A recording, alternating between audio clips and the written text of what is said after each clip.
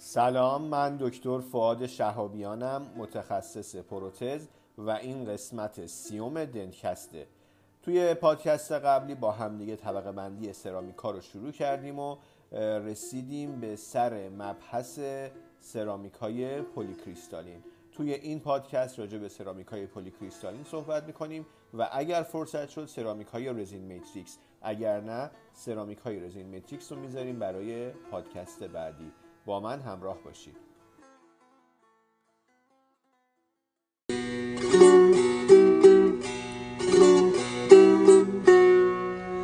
ای ساربان ای خاربان لیلای من کجا میبری؟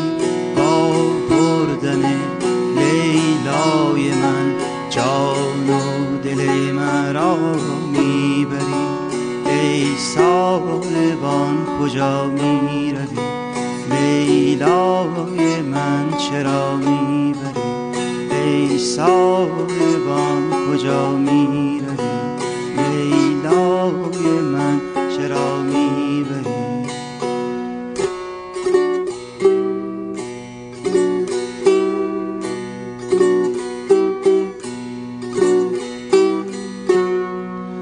در بستن پیمان ما تنها گواه ما شد خدا، تا این جهان بر پا بود این عشق ما بماند به جا. ای ساربان کجا میروی؟ لیلای من چرا میبری؟ ای ساربان کجا میروی؟ لیلای من چرا میبری؟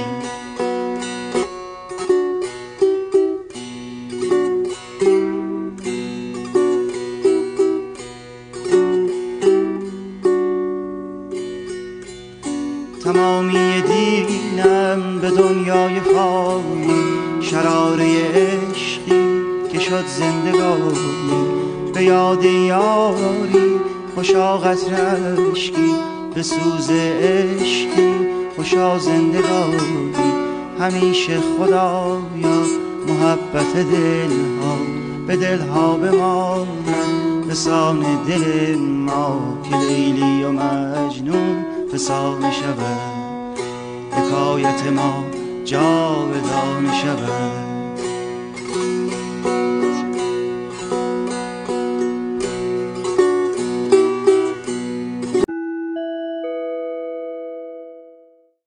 خب، به عنوان یادآوری میگم که توی پادکست قبلی ما اومدیم گفتیم که هر چی سرامیک ما میشناسیم توی 3 دسته طبقه بندی میشه. طبقه اول گلاس ماتریکس ها هستن، طبقه دوم سرامیک های پلیکریستالین هستن و طبقه سوم سرامیک های رزین ماتریکس. هر چی که توی پادکست قبلی گفتیم توی دسته گلاس ماتریکس ها جا دارن. الان هم میخوایم راجع به سرامیک های پلیکریستالین صحبت بکنیم. ویژگی اصلی سرامیک هایی که توی این گروه پلیکریستالین طبقه بندی میشن اینه که اینها ساختارشون از کریستال تشکیل شده و فاز گلس نداره.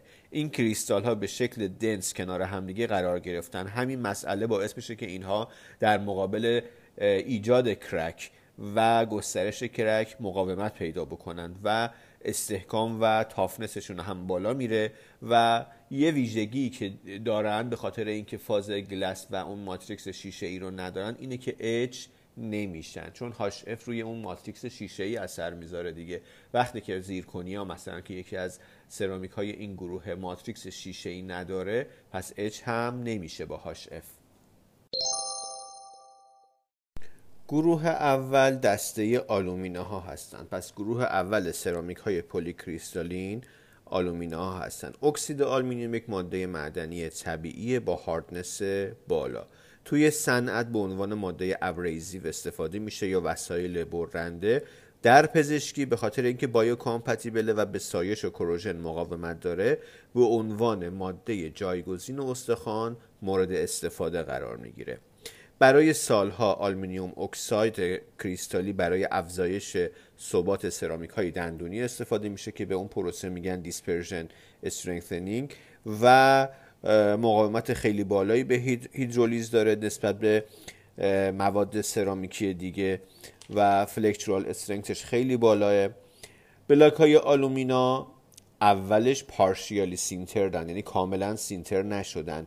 این مسئله باعث میشه که میلینگشون راحت باشه. بعد از اینکه میلینگ کردن اینا باید برن توی کوره و سینتر بشن. وقتی که سینتر میشن یک مقدار شرینکیج پیدا میکنن. این مقاله گفته که این میزان شرینکیج به راحتی قابل محاسبه است. برای همین هم ما میتونیم رستوریشنی بسازیم که با محاسبه این میزان سینترینگ به دقت روی اون دندونمون فیت بشه. یه خصوصیتی که دارن اینه که ساگش باعث تغییر فاز توشون نمیشه و بعد از اینم که سینتر کردیم میتونیم رستوریشن رو تغییر شکل بدیم و برش بدیم. الاستیک مدولوسش گفته حدود 380. برای همین هم در معرض بالک فرکچر، یعنی کلش یهویی از وسط بشکنه. و به این دلیل و یکی دیگه از دلایل هم این که چون از موادی مثل زیرکنیات الان بیشتر استفاده میشه و این زیرکنیات ها خصوصیاتشون هی بهبود پیدا میکنه و یه ویژگی خیلی خوبی که دارن اینه که تغییر فاز پیدا میکنن، یعنی وقتی بهشون استرس وارد میشه فازشون تغییر میکنه. اینا رو قبلا توی مبحث زیرکنیات گفتم و این باعث افزایش استحکامشون میشه. به خاطر این گسترش استفاده و به خاطر اون بالک فرکچر استفاده از آلومیناها کاهش پیدا کرده.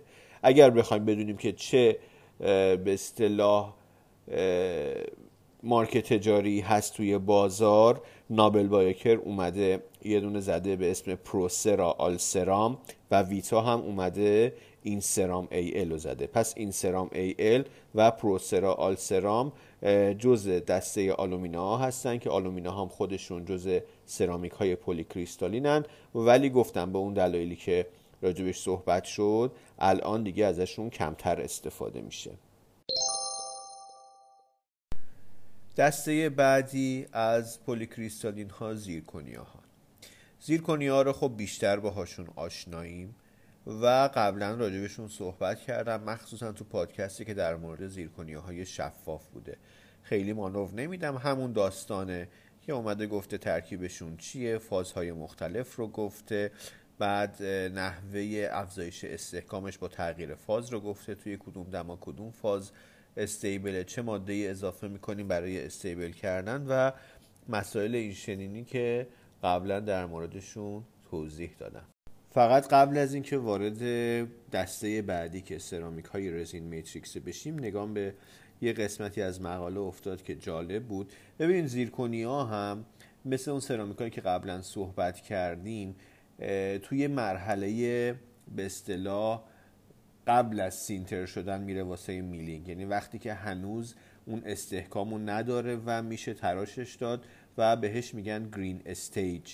خب اما میشه زیرکنیا رو، بلوک ها رو توی حالتی که سینتر شده هم هست برای میلینگ برد، بهش میگن HIP زیرکنیا، هیپ زیرکنیا که بهش وایت بلاک هم میگن، که این ماده یا وایت بلاک ها توی حالتی هستن که استحکام نهاییشون رو به دست آوردن و خب هموژن ترن نسبت به اون زیرکنیای گرین استیت و بعد از اینم که تراش میخورن نیاز به سینترینگ ندارن. فلکچرال استرنگثشون نسبت به زیرکنی هایی که پرس سینتر هستن بالاتر هستش بعد از سینترینگ و مشکلی که ایجاد میکنن اینه که وقتی که اینا استحکامشون بالاست، خب تراششون برای دستگاه سخت‌تره، استهلاک دستگاه شما بیشتره و مهمترین چیز در مورد هیپت زیرکنیا یا همون وایت بلاک ها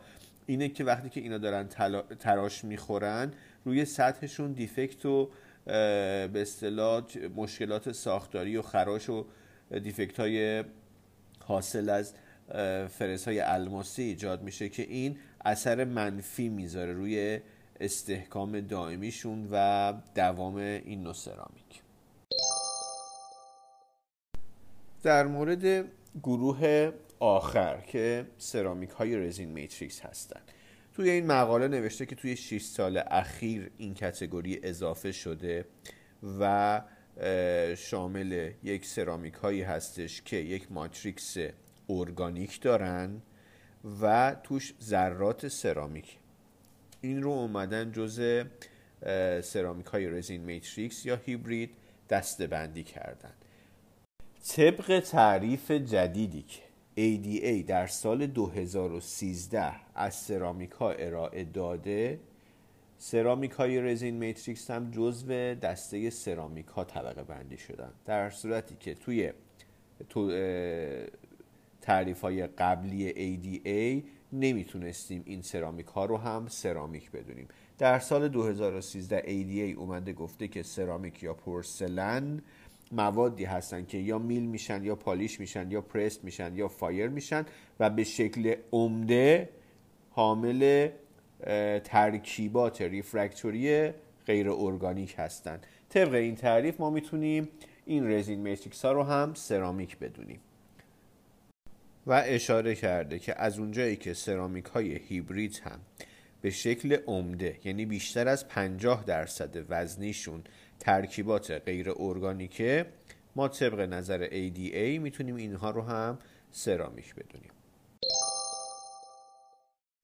اولین سرامیکی که اومد رزین میتریکس بود از طرف شرکت 3M بود که اومد لاوا آلتیمیت رو وارد بازار کرد و میگفت تحت عنوان رزین نانو سرامیکه، RNC. اگه اجازه دیدین مثلا تو سرامیک نوشته بود RNC، منظور رزین نانو سرامیکه.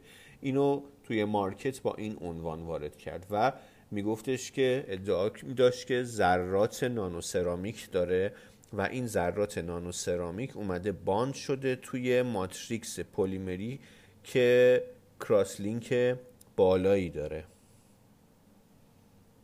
ذرات نانومر RNC ها از جنس سیلیکا و زیرکونیا هست. به خاطر اینکه ابعادشون نانویه، درصد وزنی بالایی رو ما میتونیم توی این ماتریکس رزینی وارد بکنیم. تقریبا 80% وزنی ما میتونیم این فیلر سرامیکی رو وارد این ماتریکس رزینی بکنیم.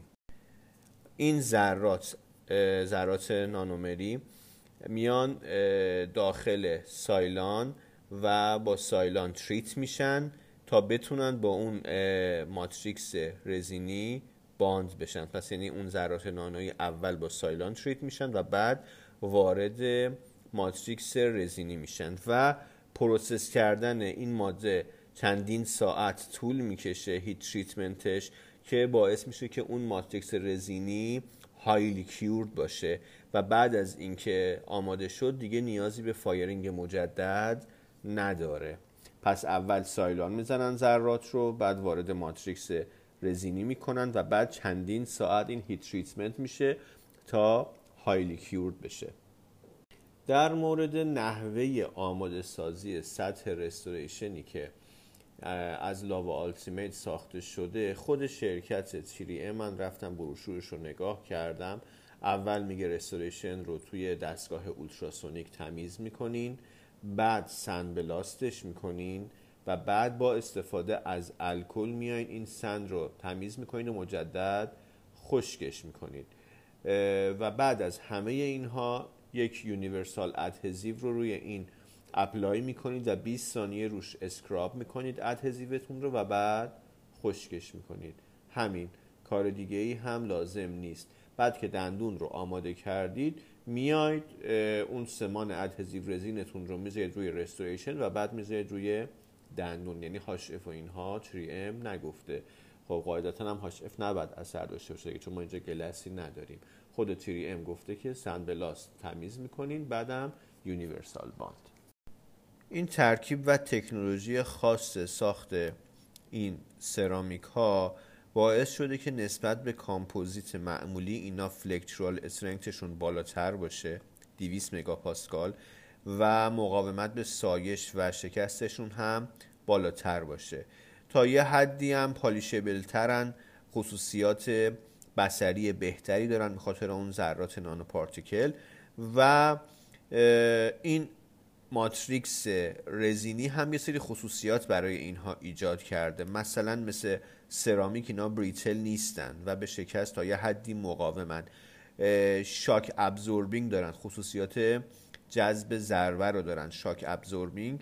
و علی رغم این که اینها سرامیکشون بالای، گفتم 80% وزنی، اما برای تولید و ساخت کران ها توصیه نمیشه. برای ساخت اینله و آنله و ونیر مورد استفاده قرار میگیرن. خب اینی که گفتم که 3M زده، لاوا آلتیمیت، که گفتم RNC و نانو سرامیک داره. یه مدل رزین ماتریکس سرامیکه. یه مدل دیگه هست که بهش میگن PICN یا پلیمر اینفیلتریتد سرامیک نتورک. کانسپت این سرامیک ها، این PICN ها، کانسپتشون اومده از روی استخوان اسفنجی و دنتین کپی برداری شده که مثلا اینا یه اسکلت این ارگانیک شکننده دارن که ماتریکس ارگانیک اومده توی این و بهش الاستیسیتی داده، باعث شده که اینها برن تو فکر ساخت یه همچین ساختاری. و ویتا اومده ویتا انامیک رو ساخته که ویتا انامیک این ساختار رو داره، یعنی PICN هست که حالا توضیح میدم دقیقاً یعنی چی. این سرامیک ها یه ساختار سه‌بعدی دارن که به شکل ساختاری هستن که توی همدیگه نفوذ میکنن. قسمت عمدهش سرامیک های فلزپاره که ساختار فاینی دارن و 85% وزنی یا 75% حجم رو تشکیل میدن که اینا استحکامشون از طریق چی تامین میشه؟ یه پلیمر متاکریلات که به شکل شبکه داخل این نفوذ میکنه که 14% وزنی یا 25% حجم رو تشکیل میده. بلوک ها هم طی چند مرحله تولید میشن. اول پودر سرامیک رو میان توی بلاک ها شکل میدن، سینتر میکنن، یه نتورک متخلخل ایجاد میکنه. بعد میان چی کار میکنن؟ اینا رو مثلا به وسیله سایلان یا یک کاپلینگ ایجنت میان تریت میکنن، تریتمنت سطحی که بتونه با رزین باند بشه. و بعد میاد یه میکسچری از مونومر رو داخل این اینفیلتره میکنه و با استفاده از حرارت کمک میکنه که این پلیمریزه بشه و یک پلیمر رزینی داخل این بلوک سرامیکی متخلخل نفوذ میکنه که با سرامیک باند شیمیایی برقرار میکنه. نوشته که فلکچورال استرنگث این ماده‌ای که 2 تا فاز داره بین 150 تا 160 که از سرامیک متخلخل در پلیمر بالاتره. و چیزی که خیلی حالا عدد داده و اینها اومده این هاردنس و الاستیک مودولوس و فرکچر تافنس رو با دنتین و انامل و استخوان مقایسه کرده و گفته همشون توی همین هول و هوش هستن و خب حسن اینا هم همینه که توی در حد انامل و دنتین و اینها ویژگی های فیزیکیشون هست. یا مثلا گفته ویتا انامیک میزان سایشش و اثر سایش با مسواکش مثل انامل طبیعی هستش. برای همین و به خاطر این ویژگی هاش و این که ما میتونیم این انامیک رو توی قطعات خیلی خیلی نازک برش بدیم، گفته که باعث میشه که یه ماده مناسبی باشه برای آماده سازی و ترمیم دندون هایی که دچار اروژن شدن و نمیخوایم که اینها رو دندون تراش بیش از حد بخوره. با استفاده از انامیک میتونیم اینها رو درمان کنیم. اثر HF هم روی انامیک به این صورت که میاد باعث حل شدن شبکه اون سرامیک سطحی میشه و چیزی که باقی میمونه شبکه‌ای از آکریل و ذرات پراکنده سرامیک. دسته سوم میشه سرا اسمارت که مال شرکت جی سی هست، تحت عنوان فلکسیبل نانو سرامیکه که شامل ذرات کوچیک و یک شکلی از جنس آلومینا، باریوم و سیلیکاته که داخل یک ماتریکس پلیمری قرار گرفتن. این دسته از سرامیکا فلکچورال استرنگثشون بالاتره و فلکچورال مودولوسشون و هاردنسشون نسبت به لاوا آلتیمیت و انامیک پایین تره. مودولوس آف رزیلینسشون گفته که بیشتر از بقیه است و استحکام توی لبه هاشون هم در مقایسه با بقیه سرامیک های هیبرید کمتره. اما برای اینکه بدونیم کاربردشون چیه یه توضیح کوچولو میدم. میدونم که یه خورده توی قسمت هیبریدها بحث خشک شد، همش عدد و فلکچورال استرنگث و اینا، ولی خب میخوام آشنا بشیم چون ممکنه یه دسته سرامیک هایی باشن که واسه بعضیامون عجیب غریب تر و دور از ذهن تره. گفتیم که 3 دسته هست. اون دسته ای که 3M زده که نانو پارتیکل داره، بعد اون دسته ای که انامیک جزشه که PICN و این دسته سوم هم که فلکسیبل نانو سرامیک هان. اما حالا استفادهشون چیه؟ میگه که همه سرامیک های هیبرید مودولوس آف الاستیسیتیشون شبیه دنتینه و مودولوس آف رزیلینسشون بیشتر از سرامیک های گلس سرامیک و فلدسپاره. برای همین میتونن استرس بیشتری رو جذب بکنن بدون اینکه دفرمه بشن یا فیلر پیدا بکنن و برای همین توصیه میکنه. میگه سرامیک های هیبرید رو بیشتر برای روکش های ایمپلنت توصیه میکنن. چرا؟ به خاطر اینکه ضربه رو جذب میکنه، به خاطر همون قضیه که ایمپلنت مثل دندون طبیعی PDL نداره. PDL توی دندون طبیعی به عنوان یک شاک ابزوربر عمل میکنه، ضربه رو میگیره. حالا اینجا وقتی که ایمپلنت PDL نداره میان این شاک ابزوربینگ رو میبرن توی تاج و با استفاده از اون متریالی که برای روکشمون استفاده میشه این کار رو میکنن که اینجا گفته که سرامیکای هیبرید میتونن این نقش رو به خوبی ایفا بکنن. البته به اینم توجه بکنین که خود این مقاله اون دسته اول یعنی ما رو که نانو پارتیکل دارن گفته که از لحاظ استحکامی مناسب نیستن برای ساختن کران ها. اگر حالا منظورش این باشه که برای کران ایمپلنت، قطعاً شاید تفکرش و ذهنش به سمت انامیک بوده و اون گروه سوم که گروه فلکسیبل نانو سرامیکا هستن، ولی اون گروه اوله که خودش گفته که اصلا برای روکش به درد نمیخورن و برای اینله و آنله و ونیر استفاده میشن. و در آخر در مورد میلینگشون توضیح داده که زمان میلینگشون کوتاه تره و باعث میشه که فرزای میلینگمون طول عمرشون بیشتر بشه، نیازی به سینترینگ یا کریستالیزاسیون ندارن. بعد از اینکه میل شدن میشه به راحتی پالیششون کرد و به اون فرم نهایی شاینی بودنشون رسوندشون. به سایش مقاوم هستن و باعث سایش دنتیشن مقابل هم نمیشن و اگر رستوریشنمون مشکل پیدا کرد به راحتی میشه توی دهان ترمیمش کرد. اگرچه گفته حالا ما تصور اینه که اینا چیپینگشون حد اقلی هستش. این پادکست رو همینجا تموم میکنیم. مقاله رو اصلش رو میذارم توی کانال. اطلاعات بیشتری هست، قطعا اگر کسی علاقه‌مند باشه میتونه نکات بیشتری رو از این مقاله پیدا بکنه واسه یاد گرفتن، ولی برای یک پادکست همینجاش هم خیلی طولانی شد، هلوش 23-4 دقیقه شده الان دارم نگاه میکنم. خیلی ممنون که وقتتون رو در اختیارم گذاشتید. اوقات خوبی داشته باشید.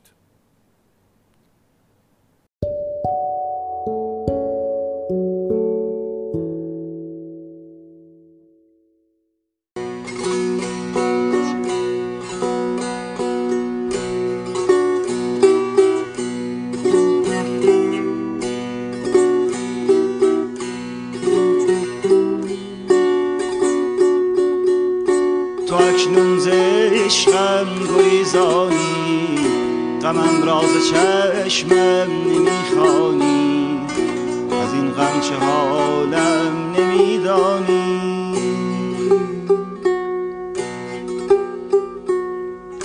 پس از تو نمونم برای خدا تو مرگ دلم را ببین و برو شو توفان سختی ز شاخه غم گل هستیم را بچین و برو که هستم من آن تک درختی که در پای طوفان نشسته، همه شاخه های وجودش ز خشم طبیعت شکسته.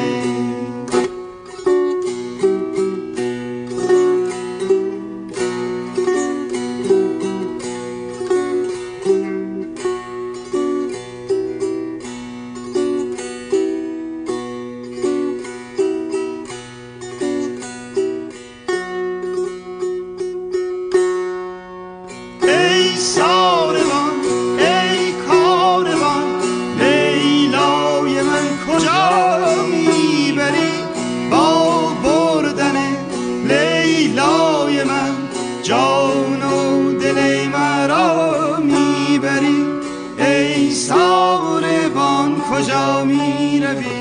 لیلای من چرا میبری؟ ای ساربان کجا میروی؟ لیلای من چرا میبری؟